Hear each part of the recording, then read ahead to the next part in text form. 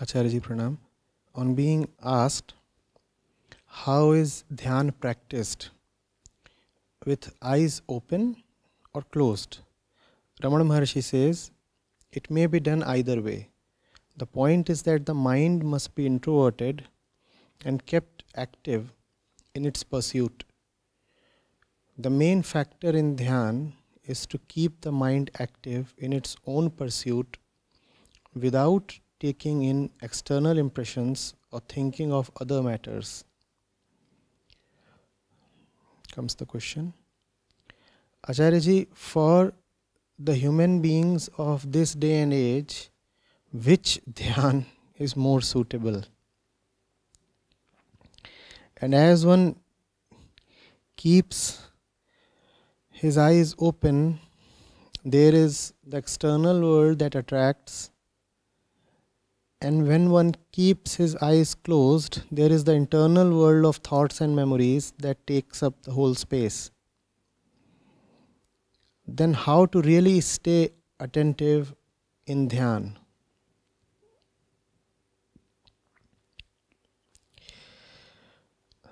A few clarifications. There are not several kinds of Dhyaan. Dhyaan is on the several kinds and types and diversities and divisions that there are. Not getting it? Are there several kinds of light? Oh, forget that arbitrary distinction in terms of colors, etc. Let light be defined as that which enables you to see. Now, are there several kinds of light? But when there is light, you are able to tell apart the various kinds of everything. Things have kinds. Light does not have kinds. Things are various. Light has no varieties. So you are asking, which kind of Dhyaan is more apt for this time and age? I am saying Dhyaan does not have kinds. In Dhyaan, you are able to tell apart one kind of anything from the other. Are you getting it? Dhyaan is not an object. Dhyaan is not a thing. Dhyaan is not a routine, not a practice, not an exercise. Dhyaan rather is on all these things. Dhyaan is what enables you to know and see all these properly. Dhyaan is not one of these things. Dhyaan is that which enables you to know and see these things. It's a very common and a very harmful misconception to take Dhyaan as something. Dhyaan is nothing. Dhyaan is on something or the other, this or that. I am talking of Dhyaan that negates. I am talking of Dhyaan that negates, because the first step obviously is negation. Dhyaan that negates must focus itself on the object to be negated, obviously, otherwise how will the negation happen? So Dhyaan looks at stuff and looks sharply at stuff to know what stuff really is. When Dhyaan looks sharply at stuff to know what stuff really is, stuff disappears and reality shines. I looked at the wall to know the reality of the wall. And if the looking is honest, then the wall disappears and the reality remains. I started off with the wall. I ended with reality. The wall disappeared and so did the perceiver of the wall. All that remained is non-dual reality in which neither the wall nor the perceiver of the wall are separate anymore. The wall is gone, the I that is perceiving the wall too is gone, only the non-dual light remains, sans any distinction, sans any kind or variety or separation. Be very clear about what Dhyaan is. Getting it? Now, he's saying, if the eyes are kept open, then there is the world that attracts. If the eyes are kept closed, then there is the inner world of thoughts and memories. Then how to practice Dhyaan? That's the query. If you keep the eyes open, then you see the world. The world is meaningful to you. Dhyaan is to probe those meanings. If you keep your eyes closed, then you have thoughts and images and memories. They are again meaningful to you, that's why they occur to you. Dhyaan is to probe those meanings. You see what Raman Maharishi is saying. The main factor in Dhyaan is to keep the mind active in its own pursuit, within quotes. The main factor in Dhyaan is to keep the mind active in its own pursuit. What does the mind want? Peace, or truth, or dissolution. The mind wants to reach a finality, an ending, a summit, a closure, a peace. That's what the mind wants. But the mind is not standing in a neutral or unbiased situation. The mind's position is already biased. Mind wants peace, and the mind thinks that that which appears in front of the eyes can probably offer peace. That's the reason why we are so enamored to the world, aren't we?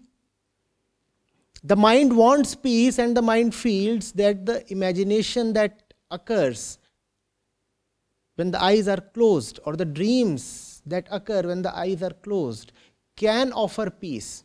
That's why we dream and imagine so much, don't we? So what is it that Raman Maharishi is calling as the mind's own pursuit? The mind's own pursuit is peace, dissolution. But mind does not go about pursuing peace in an honest or unbiased way, I am saying.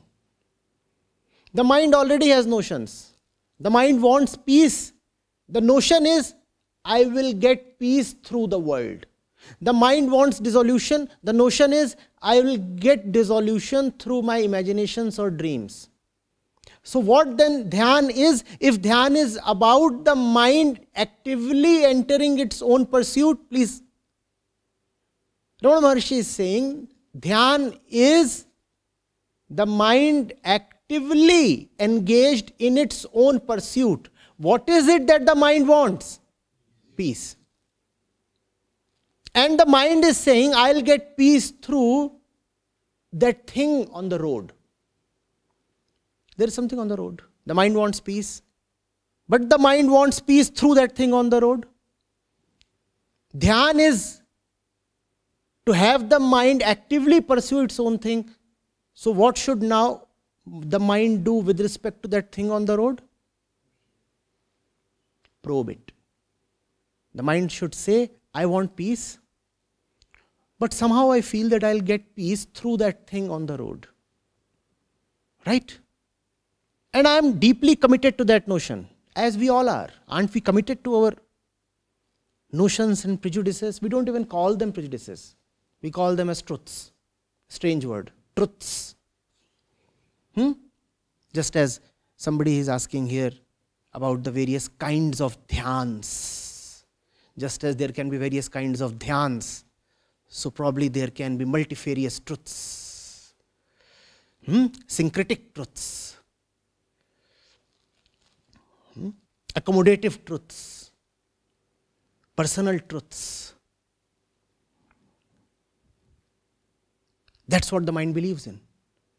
I believe that I can get peace through that thing on the road, My neighbor believes that he can get peace through that thing in the sky. To each his own. He has his own truth, I have my own truth. Fine. You keep your truth. But at least probe it. That's Dhyaan. That's Dhyaan. Now, when must Dhyaan be practiced? Somebody is asking Raman Maharishi here, with eyes open or when the eyes are closed. Raman Maharishi is saying, with eyes open and with eyes closed. Which means, at what particular time? All the time. Look at the question.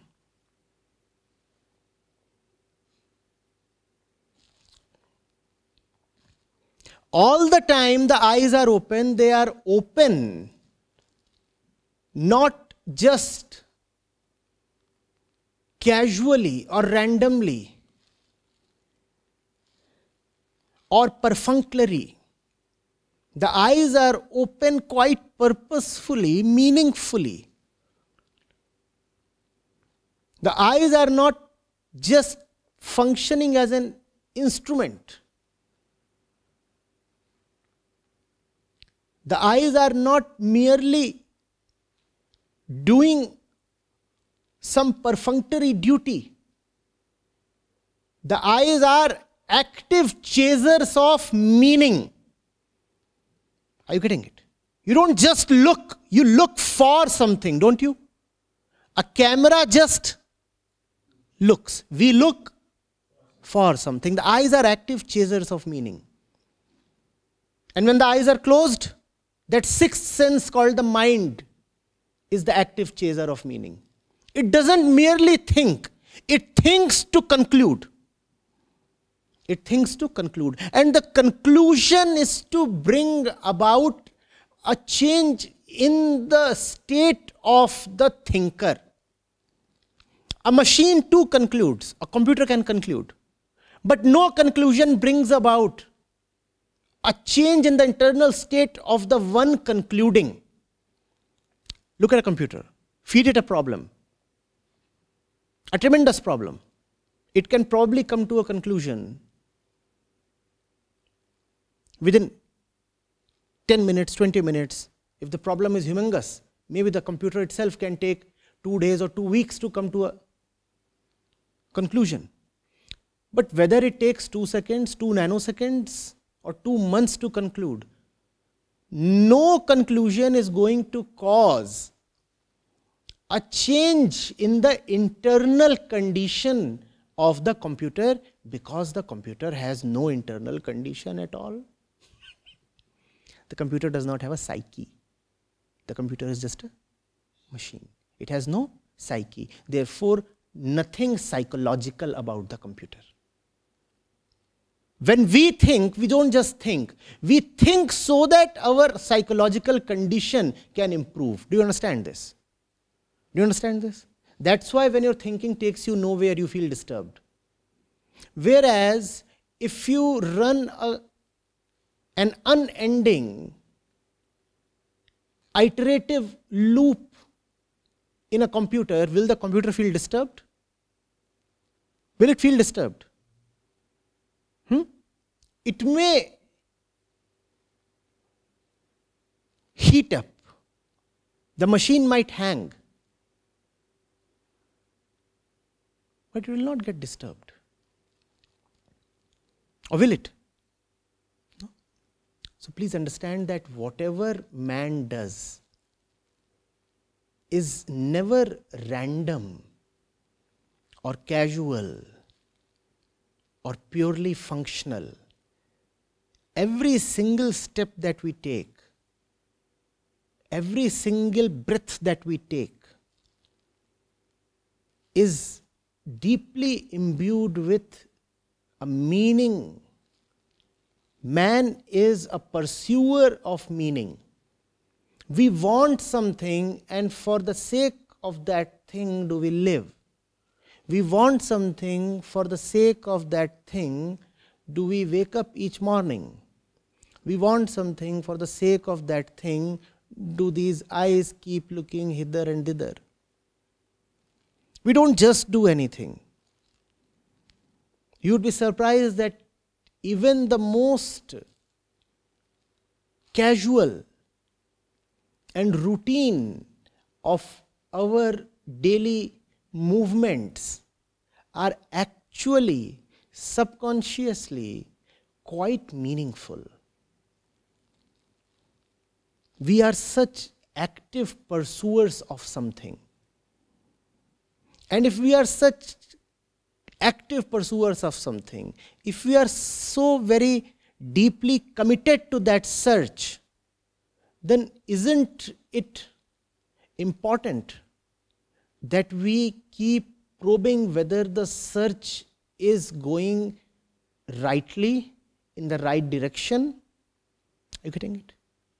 If we are living to get something, that one particular thing, if every action of ours is to get that one particular thing, if entire life is nothing but a dedication to that pursuit, isn't it incumbent on us that we keep probing whether our daily actions are leading us to that thing? That's Dhyaan. Is that clear? You exist because you want something. You eat because you want something. What is it that you want? Not taste, not nutrition. Something beyond that. Mere taste and nutrition will not do. Surely you do want taste, you do want nutrition, but you want something far above taste and nutrition. Man eats for that. Animals eat only for nutrition, maybe. When an animal eats and when a man eats, there is a tremendous difference. Animal eats for the body alone. Man eats for both the body and consciousness. Man wants something through the morsel. When an animal moves, when a man moves, there is a tremendous difference. The movement of an animal is just locomotion. The movement of a man is a psychological pursuit. You don't just move. You move because you expect your movement to psychologically take you somewhere. If we are so deeply committed to that something that we want, must we not keep probing whether we are getting that thing through the actions that we are using to get that thing? That's Dhyaan. Let me caution you in advance that the results of the probe are usually in negative. They must be. In Dhyaan, you discover that most of what you are doing to get what you want is going waste. That which you want is coming no nearer to you in spite of all your efforts. Once you discover that, it can be highly unsettling, because now you can no more blindly pursue your daily actions, hoping and assuming that they are bringing you nearer to your goal, because they are not. Once you have seen that your actions are not really helping you in the real sense, in the deep sense, then how will you go about your daily routine as you currently do? Therefore, Dhyaan is not everybody's cup of tea. Therefore, Dhyaan is dangerous. Therefore, people do not want Dhyaan. Therefore, people arrange for themselves very, very cheap substitutes to Dhyaan. Those cheap substitutes to Dhyaan are majorly the techniques of Dhyaan. If there is one thing that prevents you from leading a meditative life, it is methods of meditation. Those who follow methods of meditation are much more likely to never ever enter true meditation. Because now they have a cool, handy toy to just psychologically entertain themselves with. By this I no way mean to insinuate that those who devised these methods were ill-meaning people. Those methods were devised to introduce you to meditation, to give you a glimpse of meditation, so that later on, so that very soon rather, you go beyond the method and start leading a meditative life itself. But man is so cunning that that which was devised as a means to enter meditativeness becomes an alternative to meditativeness. Are you getting it? That's the same misconception that Raman Maharishi is trying to dispel in this little excerpt.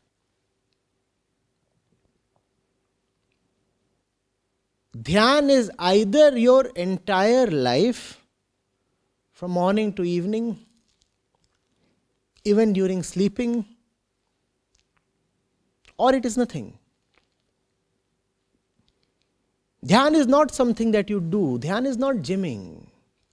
Dhyaan is not tennis. Dhyaan is not clubbing. Dhyaan is not shopping. Dhyaan is no internal bodybuilding.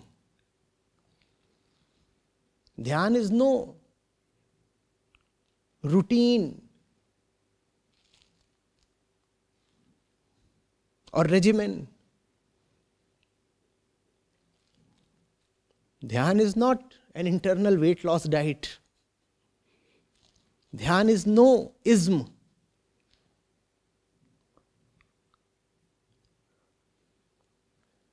Dhyaan is something very, very simple, an innocent life. A life that does not want to carry guilt. A life that wants to live cleanly, as we all do. I'm not talking of something distinctively special. Who over here does not want to live a light life? Who enjoys a burdened life? Please tell me. Do you? So that's Dhyaan. Your innate urge to live lightly, cleanly, innocently. That's Dhyaan. Aren't you living continuously? Then why must Dhyaan be episodic? If you are continuously living, why must Dhyaan be periodic? Tell me, please.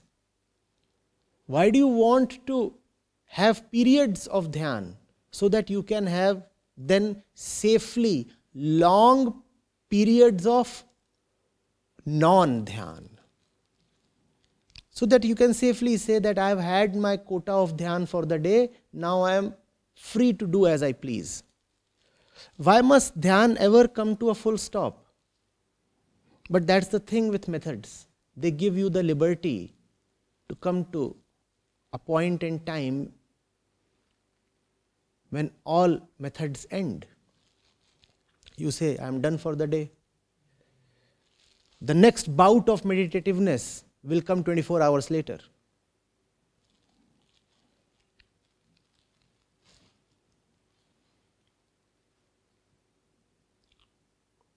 I call these fits of meditation. They occur once a day or once a week or something.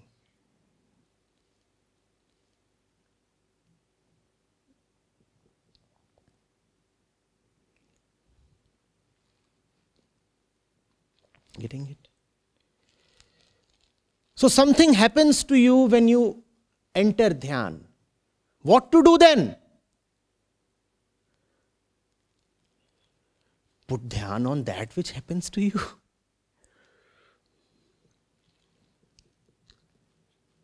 Acharya ji, when I am meditative, then strange things happen to me. Probe that strangeness. Meet those things. What else to do? What else is there to be known? Accept that which is within your experiential field. Accept that which is within your sensory domain. What can you probe? Tell me, please. Your entire world is limited to that which is within the field of your senses. And when I say senses, I also mean the imaginative mind, right? That is your entire world, correct? Not merely psychologically, actually scientifically as well. That which is outside the domain of sensory experience does not even exist. That which cannot even be imagined does not exist even in science. So all that can be probed practically is only that which you experience. Probe it. Which means you have to be sharp and careful through life. That's Dhyaan. How difficult is that? Not at all. How difficult is that? Extremely difficult. Depends on you. Depends on your intention. You really want it, you really love it, you will have it. You don't want it, you will get excuses.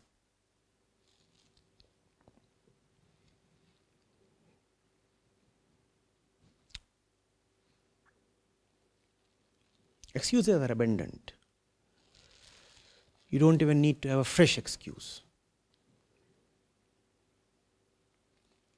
There is an entire stack available. Randomly pick something.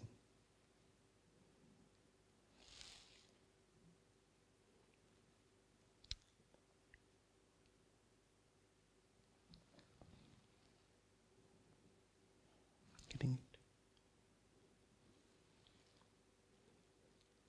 But Acharya ji, Dhyaan of the kind that you talk of is so difficult.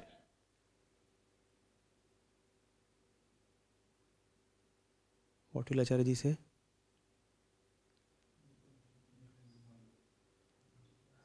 Probe the difficulty. If difficulty is what you experience in real Dhyaan, then probe the difficulty. The dangerous thing with probing is that it reveals that the danger is imaginary. Now next time you cannot use this excuse again. You cannot say that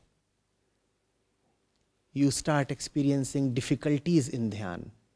It has been now revealed, exposed, that those difficulties are all imaginary.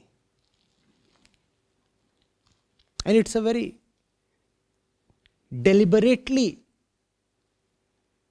terrifying imagination.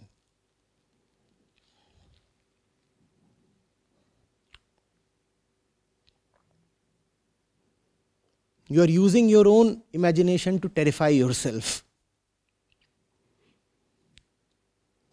so that you don't have to know the reality of your life, which is no fun. I cannot give any other argument. It's no fun living a scared life. Choose, scared or sacred. Just a little bit of juggling.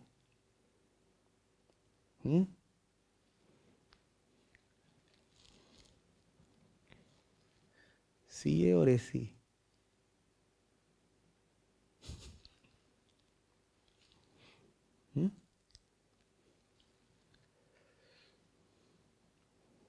In alphabet and in life, following the order helps. AC is better. Sacred is better than scared. No?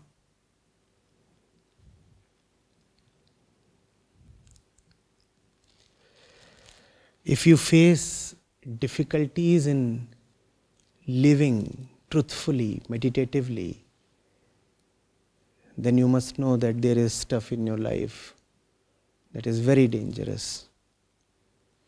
Dangerous not for somebody else, for you, Baba. you. You're not accountable to anybody else, but aren't you answerable to yourself? Huh? You don't have to point to prove to somebody. You don't have to earn a character certificate.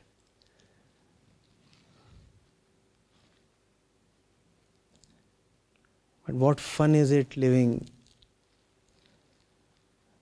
all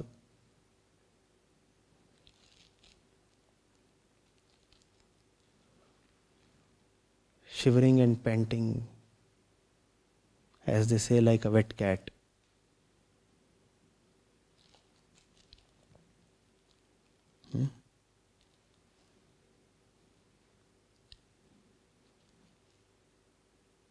Seen a cat wet in the winter rains? How does it look? What do you say about leading an entire life like that cat?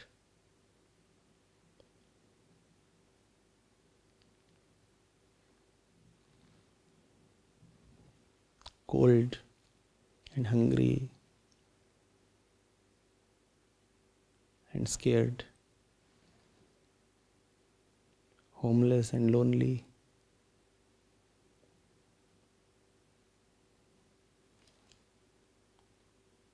Pretty exciting.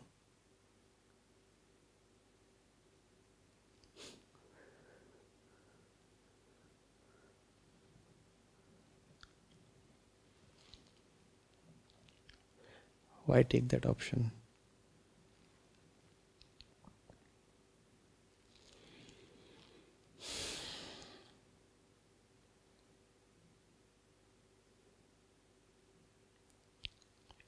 Dhyaan is nothing exotic, nothing even mystical. It is something very simple, very innocent. Methods are all right, but methods are only for those who do not have the innocence to directly practice Dhyaan.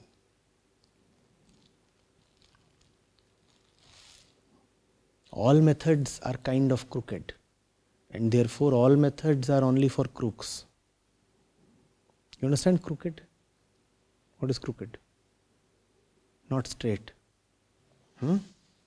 This is crooked. This.